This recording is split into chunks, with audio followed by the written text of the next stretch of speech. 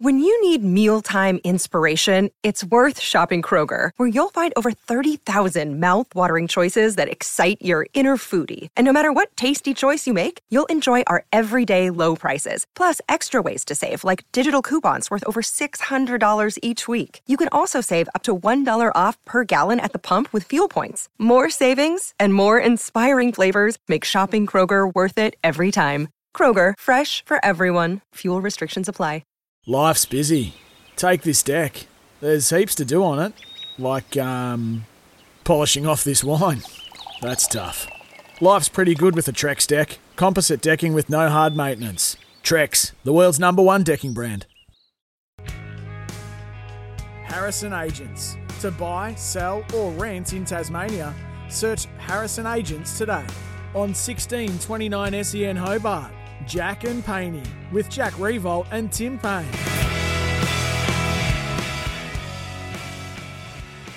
Welcome back to another big hour of the Jack and Painey Show with Jack Revolt and Tim Payne on 1629 SEN Hobart and right around the country on the SEN app.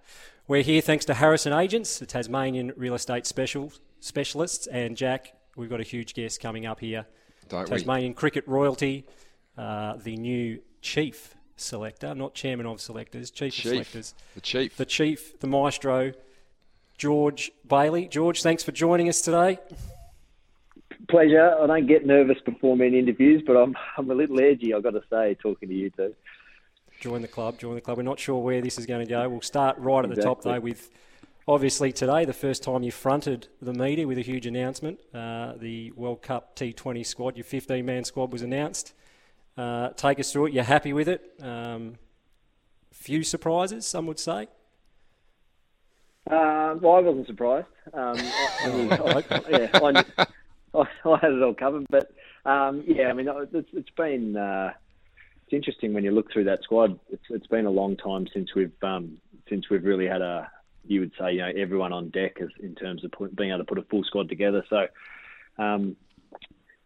I think everyone's been really fixated on the results of the past couple of series, but I think there's also been some really positive outcomes that being able to expose some players, and particularly some younger players who may not have had that opportunity had we just been barreling out the same team each and every time. So to get back and have a few guys come back into that squad and get it back down on paper, it looks great. It's a very experienced team. I think it's really well balanced. One of the things that we're really conscious of with this World Cup is there's a huge amount of cricket on the wickets in the UAE before we even start our campaign. So we're a little unsure as to what we're going to get conditions wise. So we've tried to pick a squad that's got a little bit of everything in it.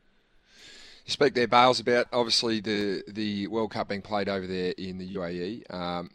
And the Indian Premier League is still due to finish, and a lot of the players that are playing or have been picked in the World Cup squad will be heading over there. How closely do you watch that format of the game and that Premier League to pick the actual starting team? And will you hone in on areas of, I suppose, the pitches where they're playing in terms of what team you're going to pick as well? Yeah, it's a captivating tournament for a number of reasons.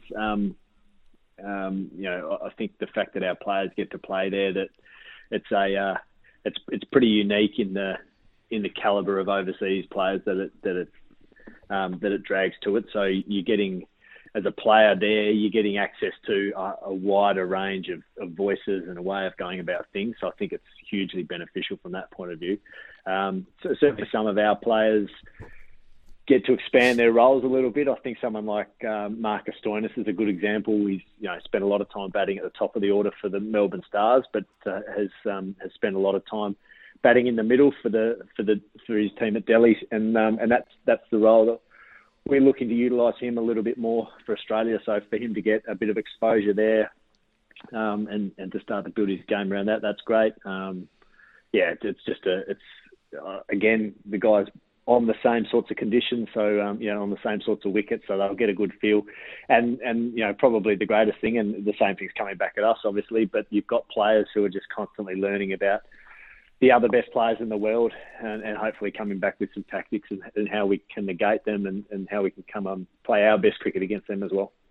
It's a really interesting point that you make about Marcus Stoinis is the fact that he does open for the T20 side over here for the Big Bash, but it's probably been, I suppose, a query on the selection in the past is that we've always sort of picked players that just bat at the top of the order and then fitted them in.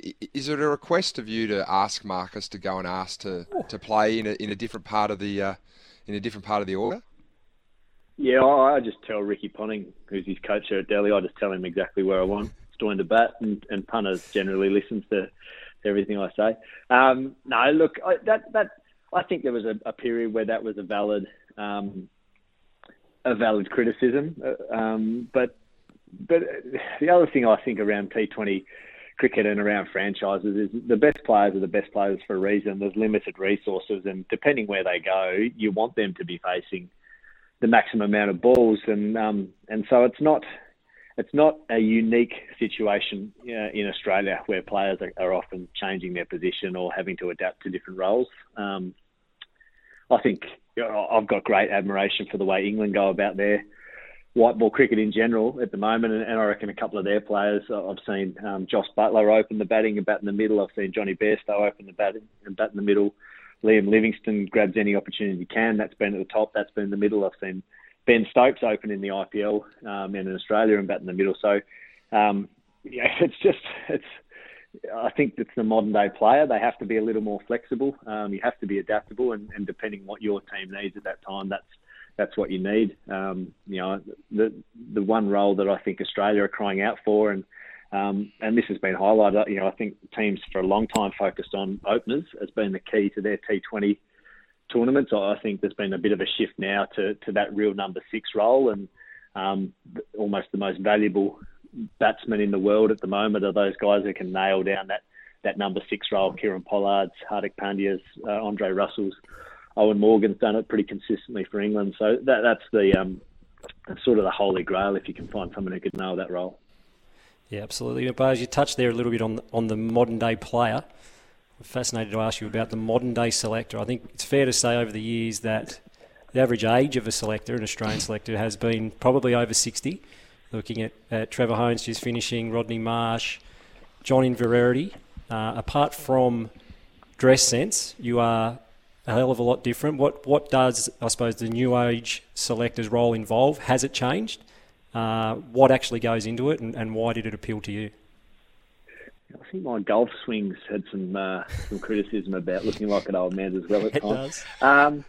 I think it's unique. We talk about T20 like it's like we've got it all sorted and we've worked it out. It's still such a new format, and on top of that, you're also trying to combat the rise of players balancing their desire and want to play for their country versus being able to earn a huge amount of money in a short space of time for some of these franchise teams. And everyone will have different opinions on that. And I don't think some of the players that are necessarily playing the franchise cricket think any less of playing for their country, but they're also aware that you have a lifespan as an athlete, apart from you, Jack, who just both of you actually evergreen. You just keep going and going. But most of the mere mortals that have a bit of a lifespan, so they're pretty conscious of trying to balance the two. So I think I've had a unique journey in that aspect. I've been part of T20 cricket, the revolution, I guess, and I've balanced playing IPL and playing for Australia and playing for your state and what that sort of looks like. So hopefully I'm bringing a perspective that the players can relate to, but also trying to get that balance of making sure that playing for Australia remains as prestigious and the pinnacle. I think that's really important, both from the Australian cricket point of view, but also for the greater good of the game. One of the talking points, mate, that's come from the announcements yesterday of that T20 World Cup side has been the selection of uncapped Josh Inglis, the wicketkeeper or the backup wicket to Matthew Wade, ahead of Alex Carey, who a lot of people have seen as the next in line to be the test keeper and also be the one-day keeper. Can you run us through that selection? Yeah, absolutely. And right off the bat, make no mistake, Alex Carey is still our one-day keeper. I think that, again, is something that people get caught up in a lot and bundle the white ball, the coloured clothing formats together. But one-day cricket and T20 cricket are so different. It's like comparing red wine to white in many respects. So for Alex Carey specifically, he will play a lot more cricket for Australia, and we were just so thrilled with both his performance in the one days in the West Indies and his leadership as well. So he had a great series from that respect. Josh is not. It's not a bolt from the blue. Certainly from us internally, we've been really impressed with him for 12 months, and across all formats too. He's just continued to get better and better, and really close the gap on the Australian keepers that have been ahead of him fast in the last few months. He was one. He wasn't on his lonesome in a group of players that we knew were heading to England for this season, and really conscious of weighing up which guys to call back to go on that West Indies and Bangladesh tour to try and maximise guys' cricket. We were really conscious of bringing guys back and then potentially having them be 12th or 13th man for a lot of that trip, versus him being able to put his best foot forward, play a lot of cricket for Leicester in the Blast, which he did, leading run scorer, a couple of hundreds there, and really influential work at the top, and then he picked up a replacement gig in the 100 too. So that's been great. He's a good player of spin. That's been great feedback on him for a number of years. Great keeper. And I guess the icing on the cake from our point of view in terms of adding him into that squad was that he has batted both at the top with success and through the middle, and that was something that we're really impressed with, how quickly he adapted to that role last year for the Perth Scorchers. Yeah, here, George. Terrific selection, I think. Josh Inglis in form. As you said, extremely flexible, can bat anywhere, and is clearly one of the best, if not the best keeper in the country. Now, we've had enough of white ball, George. Jack has been waiting all week to get you on because he wants to talk Ashes. He's a Test cricket purist. He's got some things he wants to ask you. He wants to pick his side. I said he's got a little window that he can pepper you with a couple of questions here, but he wants to talk Ashes cricket. He's had enough of the white ball. Jack, there's a roll up for grabs at the moment. We're on the lookout for a selector. Well, so okay. if you nail this segment, mate, this is the role's yours. So throw it at me. All right. Can we play two spinners? Thoughts? Yeah, you can. Absolutely. Yeah, no, but is it a viable option? The question. Obviously, Sydney's a spinner's wicket. Whether or not we're going to be able to play in Sydney is interesting. I'm pushing for another Hobart Test, and certainly an Ashes Hobart Test, which would be fantastic. The question I want to ask is, can you play two spinners under lights at Adelaide? The answer is you absolutely can. Would you? Would you? Probably not. No. Okay. Probably not. Having said that, my cricket history, I'm not sure if there are any teams that have done that, but you'd be hard-pressed, I reckon, if you look at our fast bowlers and their pink ball records, you'd be hard-pressed to drag the ball out of their hands.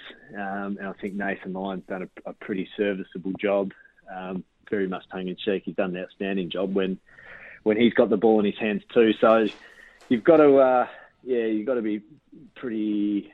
very much a horses for courses. I would love, you say the SCG is a spinner's wicket. I would love for that ground to regain a bit of its, I guess the unique characteristics that we do. Because I actually don't think it's been a spinner's wicket, certainly in Test matches for a number of years. But is that due to the drop-in? Do you think? The SCG drop-ins. I'm pretty sure it might be right, drop-in. Yeah. I think the drop-in. I mean, it's obviously had a huge effect in Adelaide. I think it's changed the MCG, and they're pretty different. But one of the great things, I don't know how much cricket you watch in England, but one of the great things I love about watching cricket in England is the natural deterioration of a wicket across 5 days, and quite often a wicket that seaming and swinging on day one is turning square on day 5, and I think that's the ultimate in a Test wicket, and there's no doubt that the SCG is a wicket that can still provide that. So yeah, you'd love nothing more than the opportunity to play two spinners. I think Mitchell Swepson's another one who's in that World Cup squad. I thought his season last year was fantastic, and yeah, I'd be thrilled if we had the opportunity to roll out Swepo and Gaz in a Test at some stage in the future. We've only got to look at that last Test at Lords to see how much of an impact the Indian team had in that last 2 bits of play there when they obviously won the game. The next question I want to ask is openers. It's been a bit of a rotation policy of late. Who are the names that we can expect to see vying for the opening position? Who are your names? You throw yours at me. Warner, he's the one. Form started to drop off. Not a lot of red ball cricket. Is he a guaranteed lock to play?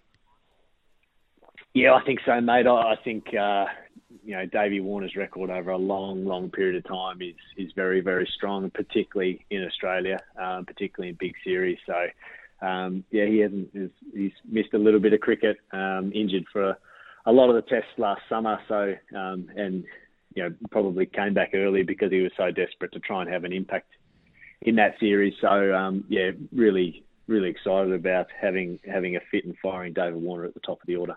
Pucovski, where does he sit at the moment? Yeah, Puck. I mean, he's chatting to him this week. He's on the mend from his shoulder surgery, which is really promising. There's it takes a bit of time, and you tell the young blokes that coming back from surgery, and particularly for your cross bat shots to get right back to full confidence of being able to I guess let your body play those shots with the full naturalness that you need. So he's building up to that, and fully expecting that he'll be available for all of certainly all of the Shield rounds leading into the Test, which is really promising. And I guess another one to throw in the mix, Marcus Harris has had an opportunity late in the summer last year and has gone across to England and had a really good summer too, and continues to develop his game. So they're certainly three guys who you'd be comfortable to see at the top of the order. Happy with those answers, Jack? You done? Yeah, no, the only other one I had was, can you give me a smoky? I want to hear a name that we don't talk about a lot. And it doesn't have to be an opener, it doesn't have to be, can be any position. Is there a smoky that, someone that you really like, George, that maybe you've got I know you're the chief selector, but you've still got a panel there. Is there someone that you really like that you would like to get in, or even just get into the squad to see what it's like to be a part of an Ashes tour? Or an Ashes team, yeah, sorry? There is. There absolutely is, and I'm glad you asked. It's the bloke who scores 400s in the first 4 Shield games in the lead up to the Ashes. That's the bloke. Who's that going to be? That's the bit, mate. That's the bit. No, I one of my one of the things I make no predictions. I know there's a lot of people that love trying to predict the next Ricky Ponting or the next Tim Payne, but my experience is that people develop and people can have all the talent they like, but there's a whole combination of what it takes to emerge from the pack and end up in that Australian cricket team. And far be it for me to try and pick someone before their time. It happens naturally. Everyone I know, across the country, everyone's working their backside off to be the best cricketer they can, and hopefully we're in a position where there's, it's not one smoky, but you're trying to pick from 3 or 4. Yeah, absolutely, George. Look, mate, thanks very much for coming on. We've certainly appreciated you taking the time. You've been put through the ringer for our cricket expert, Jack Riewoldt, which has been sensational. So, do you want the one last question, Paney, before he goes? One last question. This isn't doing anything in cricket. Right. What's harder, looking after the Australian cricket team or selecting the Australian cricket team, or keeping Nick Riewoldt and Tim Payne in line with their body fit and your body fit venture that you're all going in? Because I'm hearing that you're doing all the work and they're just there for the photos. Is that correct? I'll tell you what is hard, trying to get them into a T-shirt and not a singlet when we are doing a photo shoot. Come on, George. You've worn singlet more times than I have. No, it's going absolutely beautiful, the body fit. And I must admit, I'm probably not up to Nick and Tim's level yet, but I am in career best Nick at the moment. So career best? Yep. No Australia's doubt about fittest selector. The world's fittest Absolutely. selector, George Bailey. Mate, thanks again. Thanks for coming on. We really appreciate your time coming on with the show, Jack and Painey. Up next, we've got David, the Flashman Lithgow, who joins us with someone who has this week become instant folklore Tasmanian sporting legend with a huge bag of goals last weekend. This is Jack and Painey on SEN Hobart.